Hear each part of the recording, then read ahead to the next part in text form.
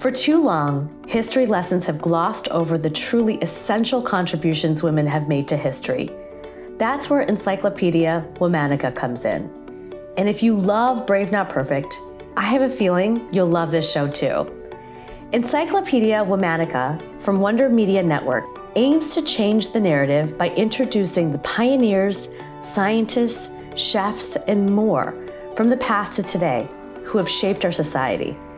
Every weekday, host Jenny Kaplan dives into the trials, tragedies, and triumphs of this diverse group of groundbreaking women. And each episode is only 5 minutes long. The bite-sized episodes pack painstakingly researched content into fun, entertaining, and addictive daily adventures. You may or may not already know these women, but you definitely should. Subscribe to Encyclopedia Womanica wherever you get your podcasts.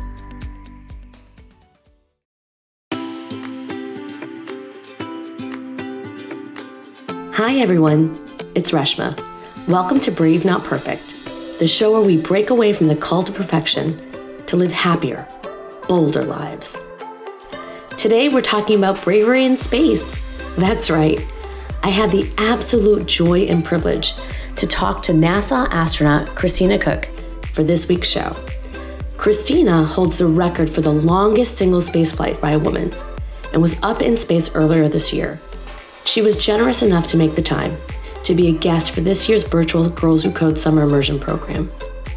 And later in the show, I'm going to share a brief but insightful conversation with my friend and National Women's March organizer, Jenna Arnold, about her new book called Raising Our Hands: How White Women Can Stop Avoiding Hard Conversations, Start Accepting Responsibility, and Find Our Place on the New Front Lines.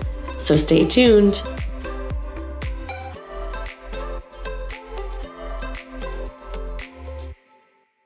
Hi, everybody. It is so great to be with you on this Thursday. I have been looking forward to this conversation literally all summer. Christina, it is an honor to have you here. The last time we spoke, you were literally in space, like literally in space. One of the best things that happened last year was I got an email saying that, would you like to talk to Christina while she's in space? And I was like, of course. And my son and I got to take a tour and to speak to you. And it was literally one of the best moments of my life. And then afterwards, we stayed in touch. I emailed you. You emailed me back. And I could tell everybody that I had a pen pal in space. But I'm so honored to be talking to you. You have no idea how much of a role model that you are for this community, how many of the young women that are listening today aspire to be just like you. So I am so grateful to you for your time and for all the wisdom that you are going to impart on us today. This summer, there are 5,000 girls that are learning how to code virtually. Basically, when COVID happened, so many of our summer programs were in jeopardy of being shut down. And we said, no way. We've made incredible progress in closing the gender gap in computer science and technology. And so we doubled down. We said that we're going to teach more girls. And we're going to make sure that we produce the next generation of astronauts. So we are so excited to have you with us. So Christina, first question. You have set the record for the longest space flight by a woman. And you've said before how you hope that it inspires the next generation of explorers. And I have no doubt that that's right. But it's hard being the first or the second or even the third. And so many of our girls are like the first president of their robotics class or the only girl in their computer science class. What advice do you have for our girls who feel that it's hard or overwhelming to be the first? Well, first of all, Reshma, it is my pleasure to be with you. It was great speaking to you from space, and it is just a privilege to be a part of the Girls Who Code team. Thank you for everything you're doing, and thank you for inviting me.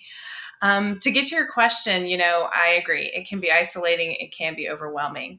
And I do have some strategies. I'm a big strategies person. And so for the feeling isolated part, that is very real. And one thing that's helped me is to share experiences. There were times when my girlfriends who may not be in technical fields, I would feel like, how can I talk to them about all these hardships and challenges I'm experiencing going through this astronaut training program. I mean, are they going to be able to relate? But every single time I took a leap and, talked to them, explained to them the things that were rough for me, how hard it could be at times, every single time they supported me, they understood, and actually hearing their words talk about such a different realm and what had felt like a completely separate world, I would actually hear the words they told me when I was in those situations. I would hear, my friend tell me, like, you got this, when I was in a spacesuit under the water training to do a spacewalk. And that brought those two worlds together, and it made it feel a lot less isolating. So don't be afraid to share your experiences, even with people outside the technical realm. And next, for isolation, be your authentic self. Sometimes we feel like we have to be someone we're not, because we might feel like we're representing our entire gender because we may be the only female in the room. Or maybe we just feel like we have to kind of make ourselves very neutral in personality just to fit in or not be noticed any more than we already are. What I found is that can make us really amplify those feelings of isolation. And if you trust your coworkers and instead bring your authentic self, you might actually be surprised to find that your relationships actually grow. You actually may feel less alienated because you're being your authentic self and you are being accepted. So trust that. There's also that overwhelming aspect to being the only person in the room. And for me, two things have really helped me. One is something I learned in pilot training, which is to chair fly situations. Think about something intimidating and going into it, something you might have the next day. Maybe it's as simple as speaking in a meeting where you're the only female voice in the room. Picture how all those eyes are going to be right on you as soon as you open your mouth. And then picture moving through that feeling of discomfort and saying what you need to say and having it go over well in the room. Actually act that out and envision it. And finally, I experienced something called stereotype threat, which might be where you think everyone else has a stereotype about you in the room. Spacewalking is a great example. Very, very few women have actually spacewalked in space, 15 women total, and over 200 men have. So when you get in that spacewalk pool, you might be thinking everyone's going to roll their eyes in the control room every time you make a mistake. Instead, before you go into that situation, tell yourself over and over again, look around at the people around you and think, these people think I am awesome at spacewalking. Someone told them I'm really good at this. And somehow that actually can help you flip it and not be so worried about what everyone's thinking and instead focus on actually doing your best. I love that. You told me the story and it really stayed with me that when you're in space, everybody's watching you. They have to watch you, right? Because they're watching you from the control room. And so you got to get over real fast this feeling of like, I'm going to make a mistake. Oh my God, they're laughing at me. What do they think about me? What do they think I'm doing? Like, you have to get over that real fast. And so I do that. Like, ooh, they think I'm awesome. Like, and you're constantly telling yourself a different narrative. Exactly. Replace that narrative. Yeah, and that's really helped me. So it's so incredible to see the first all-female spacewalk, and it was everywhere. I sent you the Super Bowl ad that Olay did with Girls Who Code about this and really just celebrating the awesomeness of female explorers, including yourself. And you talk about how special it was to do it with Jessica. And I loved seeing these moments of support between the two of you.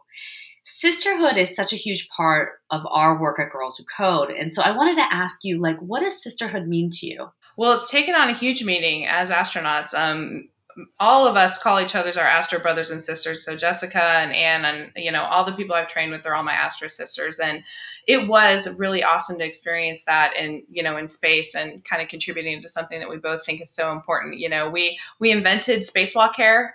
Before our spacewalks, there would be a spacewalk French braiding hair session to make sure that, our hair was going to stay inside the com cap, not come out and interfere with the spacewalk. And we did that while we were briefing our spacewalk safety tips, which had to be done before the spacewalk anyway. So, and also talking through some of the things that may have made us anxious with it being the first that it was, and having that be a conversation that we had with each other and supported each other through right alongside with the technical preparation. So it was a wonderful thing. I've always advocated supporting each other. And I think for women and young women, it's even more important because we do have those shared experiences that can mean a lot to each other. And we have that understanding of where each other is and what they're going through. So to me, I think sisterhood is about making sure that you actually prioritize supporting your sisters in that way. Make time for it, even if you're busy, and even if they haven't asked for it, make time for that. Do it selflessly and with a true desire to just spread the love. I think that builds a sense of trust. It builds a bond, and that bond is a bond of resiliency. It's a bond of bravery, and it makes sure that we are ready to put our best foot forward at all times. And I think that bond and that trust can be so strong that that relationship and sisterhood can be to the whole next level, where it becomes a place where we can be true sounding boards. We can offer constructive feedback that's taken, without raising any defense mechanisms, and just in a true sense. I think that when we get to that level, we really, really make sure that we're elevating each other. We're having shared successes. Jessica's successes were my successes. And I think that just sort of feeds forward. It means not only we are all achieving our best, but we're giving the best back to the world. Yeah, I was just listening to you earlier in the green room, and we're talking about another mission. You're like, yeah, I hope I get chosen, but if not, I'm so excited that I'm going to know the person who is or who does. And I thought that was so unique to hear that, and such a powerful perspective that I want to teach and leave our young people with. And where does that come from? I mean, did you that sense? I mean, of like almost like celebrating competition, and we all kind of move together forward. Yeah. Kind of riding that line between competition and shared support was something that I've done a lot of thinking about ever since being selected to be an astronaut, because the 8 of us went through training together. So you can imagine there's this huge opportunity to either compete and, keep each other down or really do it collectively. And our class, thanks to some of the leadership of our class leader, set the tone right at the beginning that success for us meant everyone's success and shared success. And so that just kind of became our mantra and our ethos, and it carried us through. And even when, we're talking about, which of the 8 of us is going to get the first astronaut flight assignment, I truly felt and told people at the time, I can't imagine being happier if I had gotten it, or if one of, any of my crewmates or training mates had gotten it. And that's how I felt at the time. And it's just wonderful to be a part of something that feels that authentic and, has that much trust. I love reading about your other interests: rock climbing, surfing. I'm still trying to learn how to surf.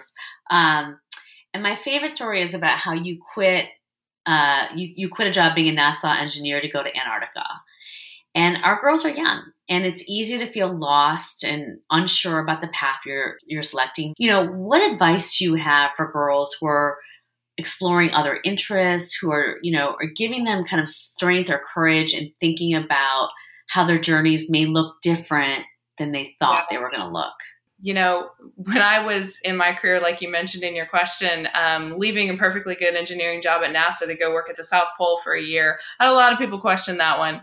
And then I kept doing seasonal work in really remote science bases. And I actually had family members asking me, Christina, why don't you think you can hold down a job? What's your problem? And just, I really struggled with that. I wondered if maybe they were right. I wasn't meeting their expectations and whatnot. And also, I wasn't sure how my career path was going to pan out either. Maybe I was making the wrong decisions. And so what I found, again, it goes back to trusting to involve people in your journey. Explain to people why you're doing what you are passionate about, why it drives you. And even if it's tough to speak the technical language, just say, I really love, JavaScript.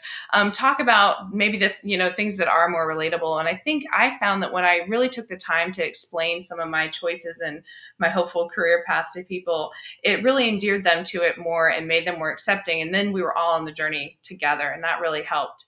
So you went from isolation to isolation, right? You landed in February, right? Yes. And that was when the global health crisis had pretty much just begun.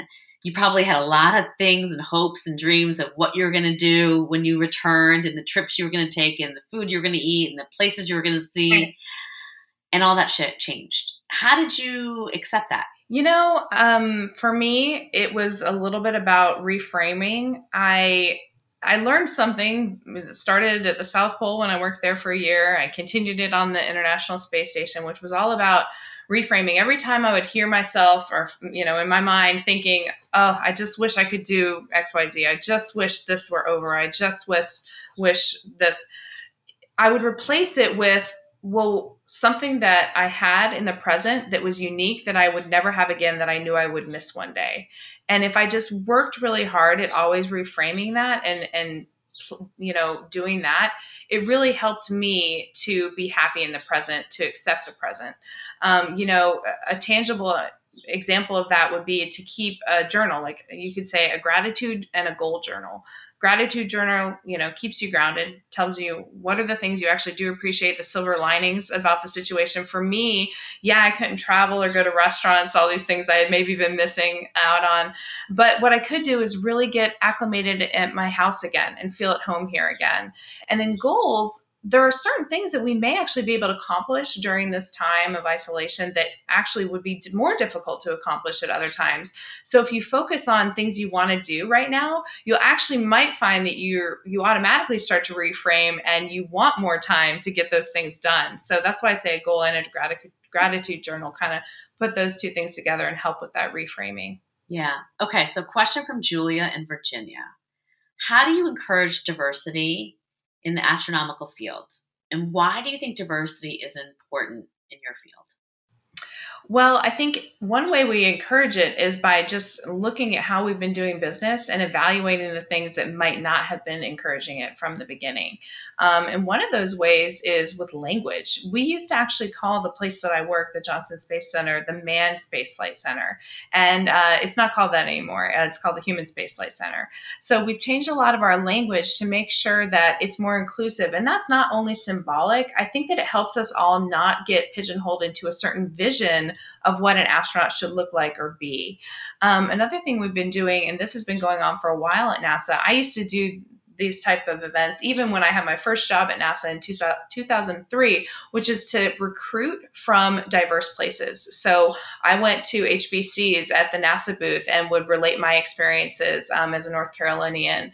And so we actively reach out to talent pools that might not otherwise be tapped in the past. But I think the biggest part is that our leadership is now recognizing that we need to go by all and for all, and that if we don't go on this journey together, we're not truly answering humanity's call to explore, which is our goal and our calling.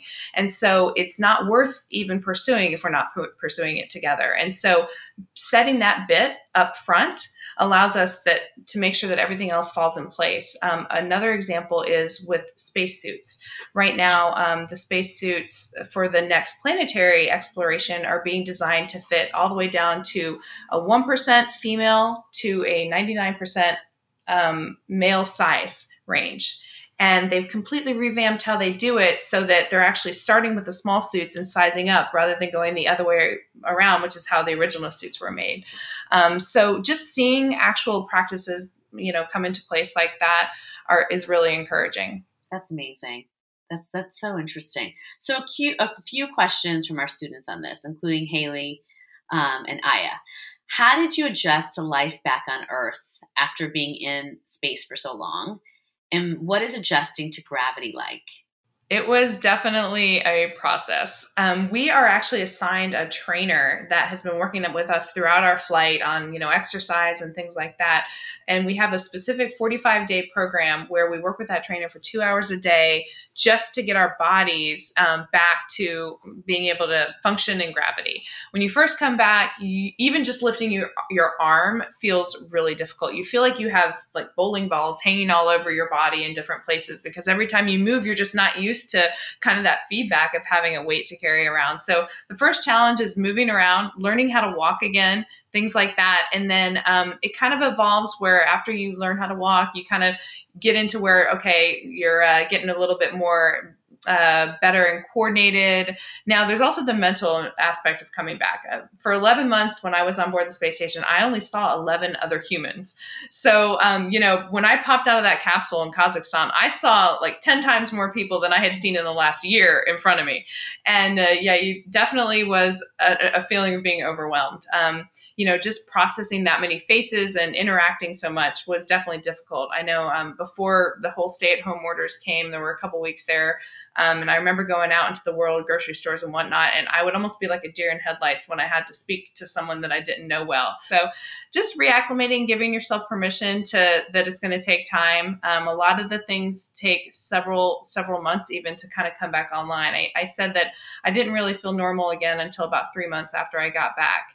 And just, again, there were moments where I just wanted to not be dizzy. It had been a while, and just being patient, I think, is the most important thing. Yeah, I think it's an important lesson for all of us to hear, even in this moment right now, because, life is very different, and, you're not seeing a lot of humans, or you're not interacting with a lot of people. There's how many Zoom calls can you really actually do? Absolutely. It is tough. I only saw my husband over Zoom chats for 11 months, and it just gets old after a while. So definitely relate to that. And hopefully there's other countermeasures we can do to just still feel connected. Exactly. Question from Ashley in Virginia. What advice would you give to your younger self? And I want to know, what was younger Christina like? What was she like? Well, younger Christina, I first became inspired to be a space geek and an astronaut when I was really young. And it was all by looking up at the night sky. I lived in a small town in North Carolina, so we could see the stars at night. And I would just ponder kind of my place in the world. I used to say I love things that made me feel small. I love the ocean, anything that made me realize there was so much out there to explore. So that's where I drew my first inspiration from. And then kind of just built on that. I was big into playing outdoors. I was always in my backyard. I was always building things in the shed, creating things. My mom would help me with projects out of craft books. My dad would help me build tables and furniture and all kinds of stuff like that. And so I love to kind of always be active. If I could tell my younger self anything, I would have embraced teamwork a lot younger. I was one of those fiercely individual people that loved solving problems on my own. I loved just working by myself in the shed and building things maybe, and anything that came up, I liked knowing that, if I tried hard enough, I could figure it out.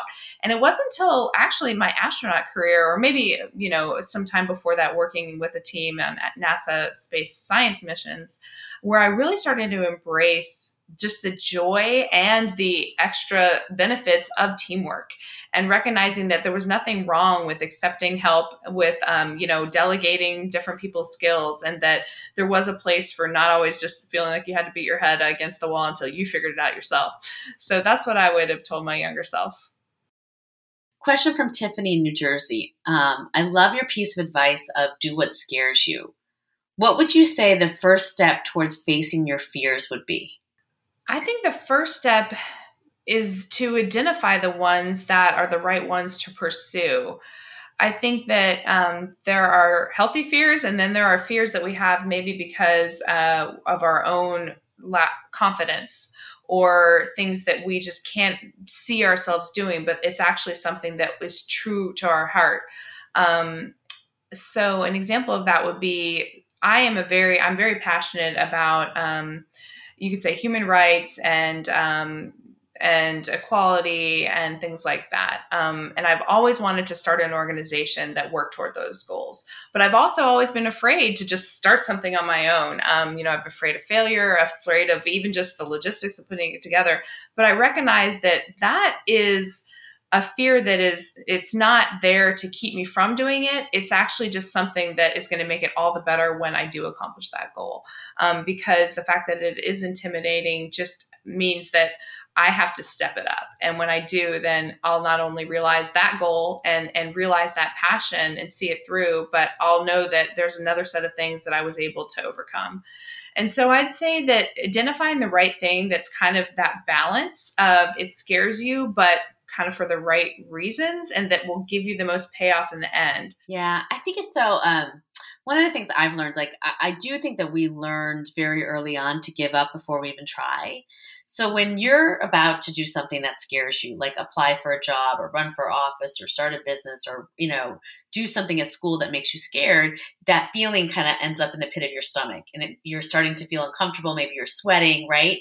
And that feeling is very we're not used to that feeling, because normally when we feel that way, we walk away from whatever that thing is.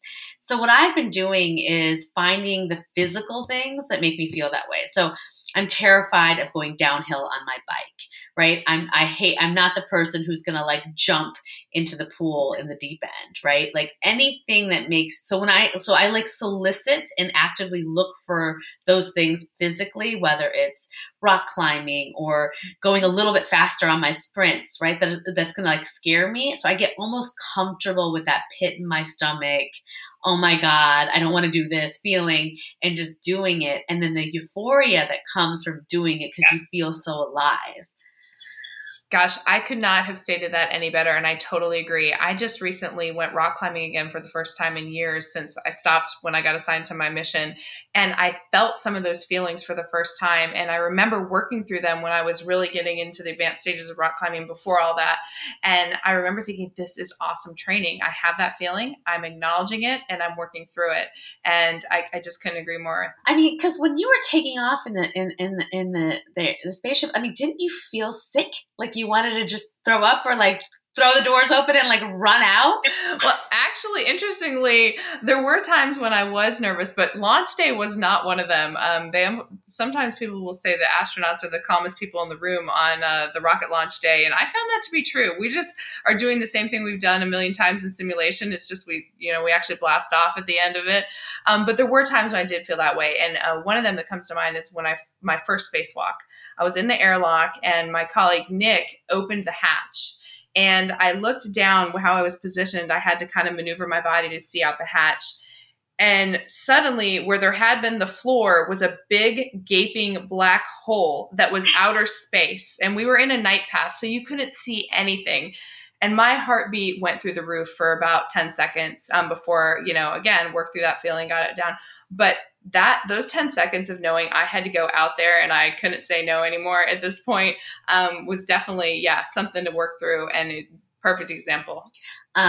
Question from Taylor in New York. What are some unique challenges about being in space? I think one of the unique challenges is to remain vigilant. And that means two different things. One, vigilant in the everyday aspect of, even though the engineers at NASA have made our life feel very comfortable and normal, we are still amid a hostile environment where things could change at any minute, and we'd have to rely on our training, to make sure that ourselves and our crewmates are safe. And so kind of always being ready for that, not letting your training go by the wayside, doing continual education for yourself if you need to. So that's one way that we had to stay vigilant, and also not letting that kind of overwhelm us on a day-to-day basis, and still kind of working through the normal workday, even though right outside that glass pane is a vacuum of space. And then the other way is something I think is really important right now is this, our quarantine period is just kind of going on and things aren't quite normal, is staying vigilant for recognizing the uniqueness of the situation that you're in. It can be easy to let your guard down. It can be easy to stop being your best self and using those, strategies and countermeasures to work through the difficulties that are ahead of you. But you have to stay vigilant and keep doing those. Recognize the good things about the unique environment that you have, and continue to recommit to being your best self, despite the hardships that you might see in front of you. I love that, Christina. I mean, that's also like probably for you years of training your bravery muscle and your mental muscle, right? To kind of stay active and to see it for what it is and not let your mind go too far ahead where you start getting anxiety and fear. Question from Allison. What was the most challenging thing in your career?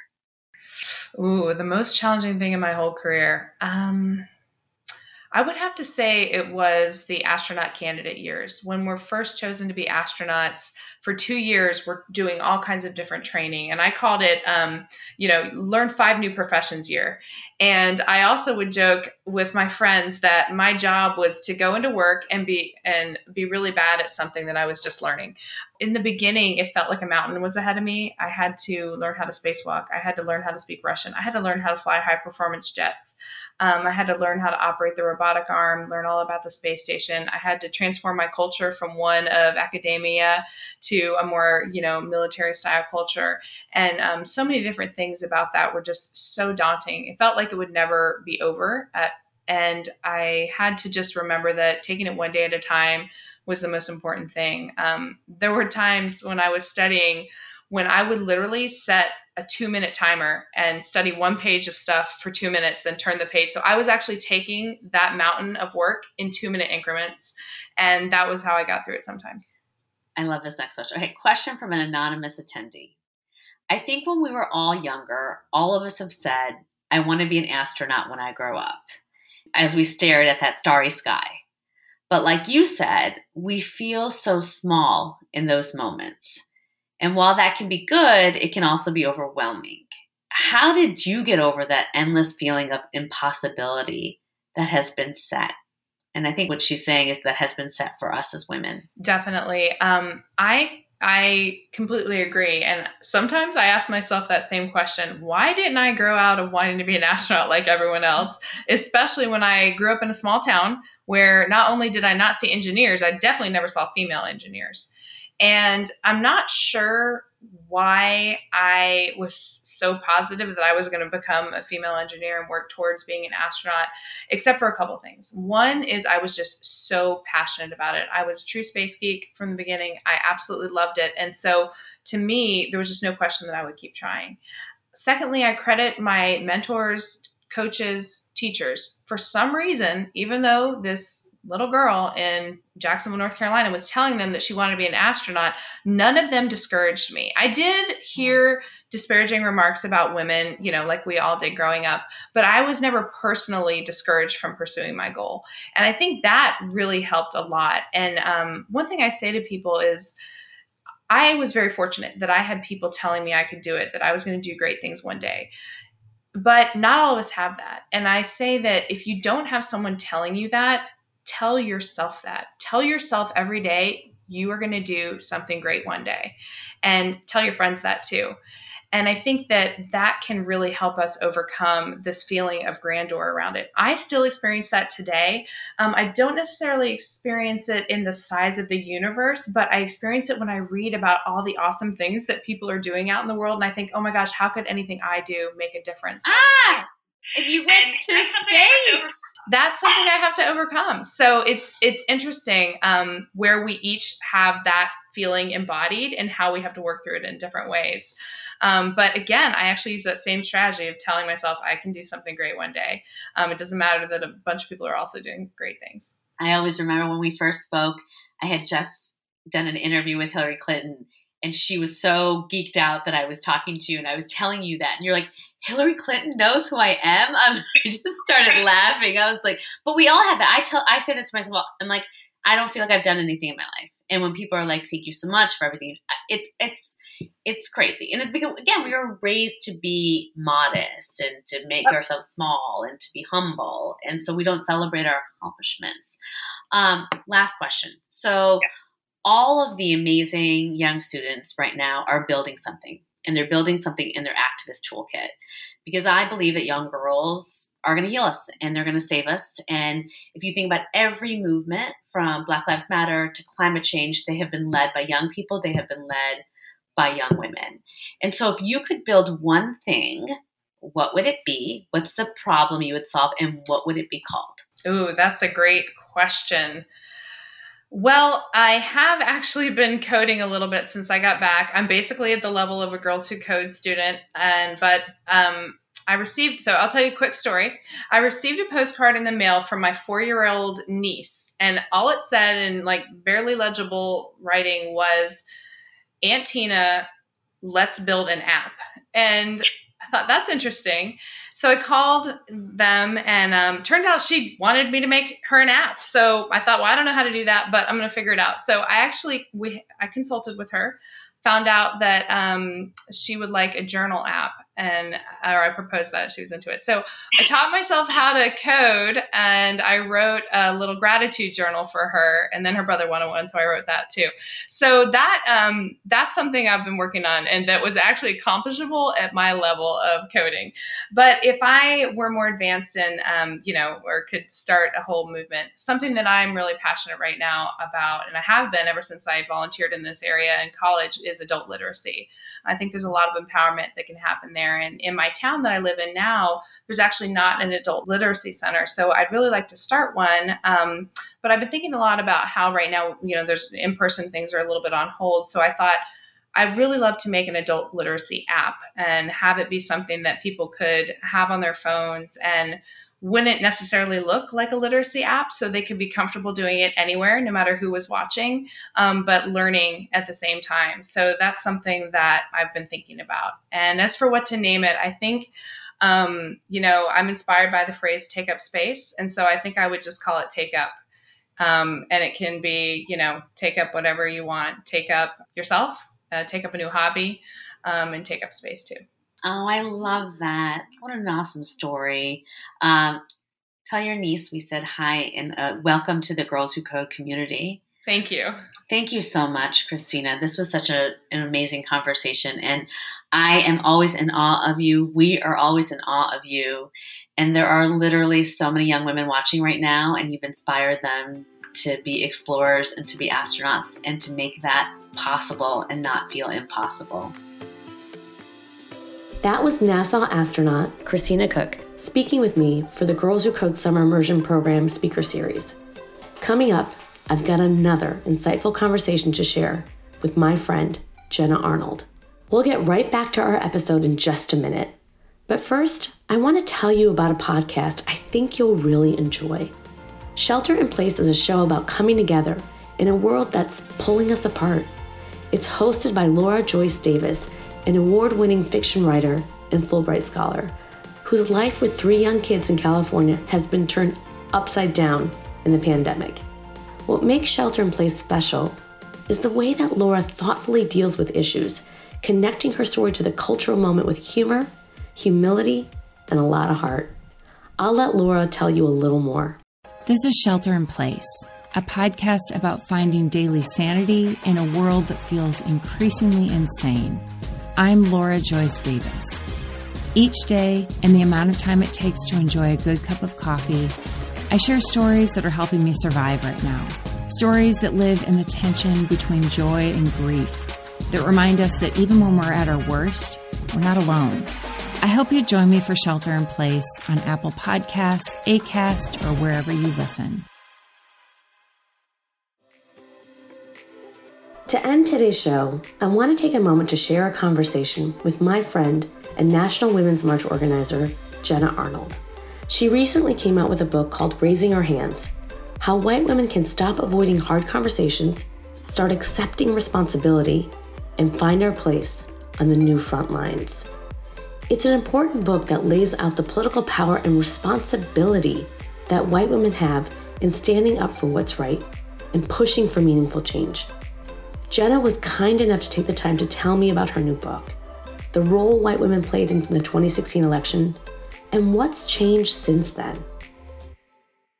So why did you write this book, and what do you hope that people get out of it? And FYI, I have so many friends that are reading it and they love it. So I wrote Raising Our Hands because it was a book I needed to read.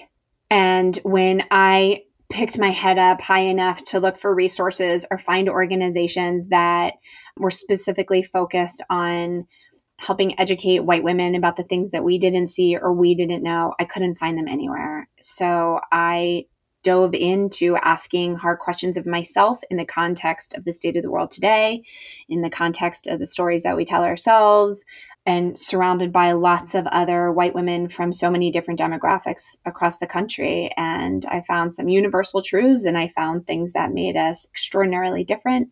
And I wrote this book because I needed the truth in my hands. Yeah, I think people who've been reading it have said that it's been a good primer. And I think it's especially, why I know a lot of friends are reading it is because we have a big election this November.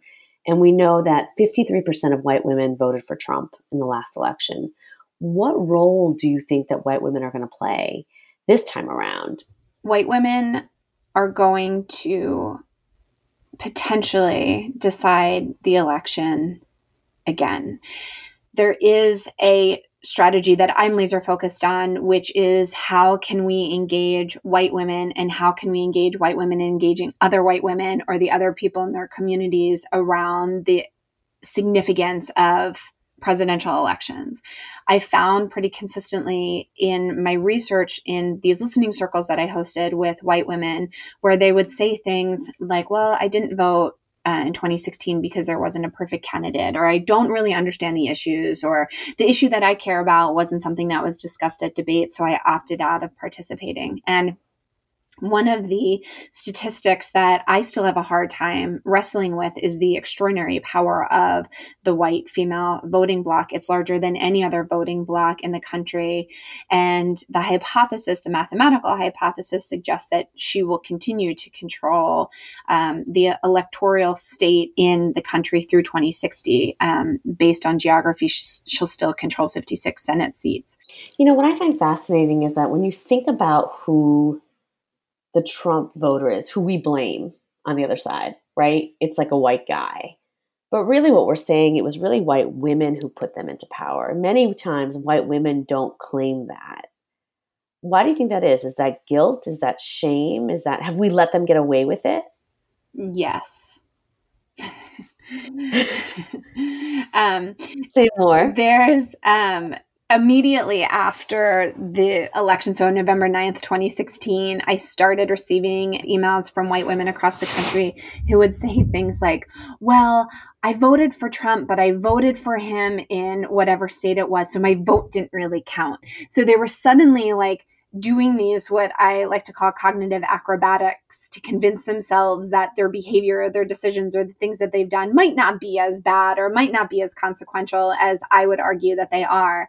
And so what I found in the research I'm doing currently, even though the book is done, I'm still knee deep in having conversations, is that so many white women who were opting out of conversations or voting or participating going into the 2016 election because our polls suggested that there was a front runner and she was going to close the deal, that they're now paying attention in ways that they hadn't, and they're rethinking how they're going to enter the voting booth because some of the men in their lives are like, well, no, we still have to protect our finances. And particularly in a pandemic state where everyone's a little uncomfortable around their jobs, there's this desire to like be fiscally conservative, which tends to lean one party. So there's a lot of like sometimes tiny justifications for why he might make sense.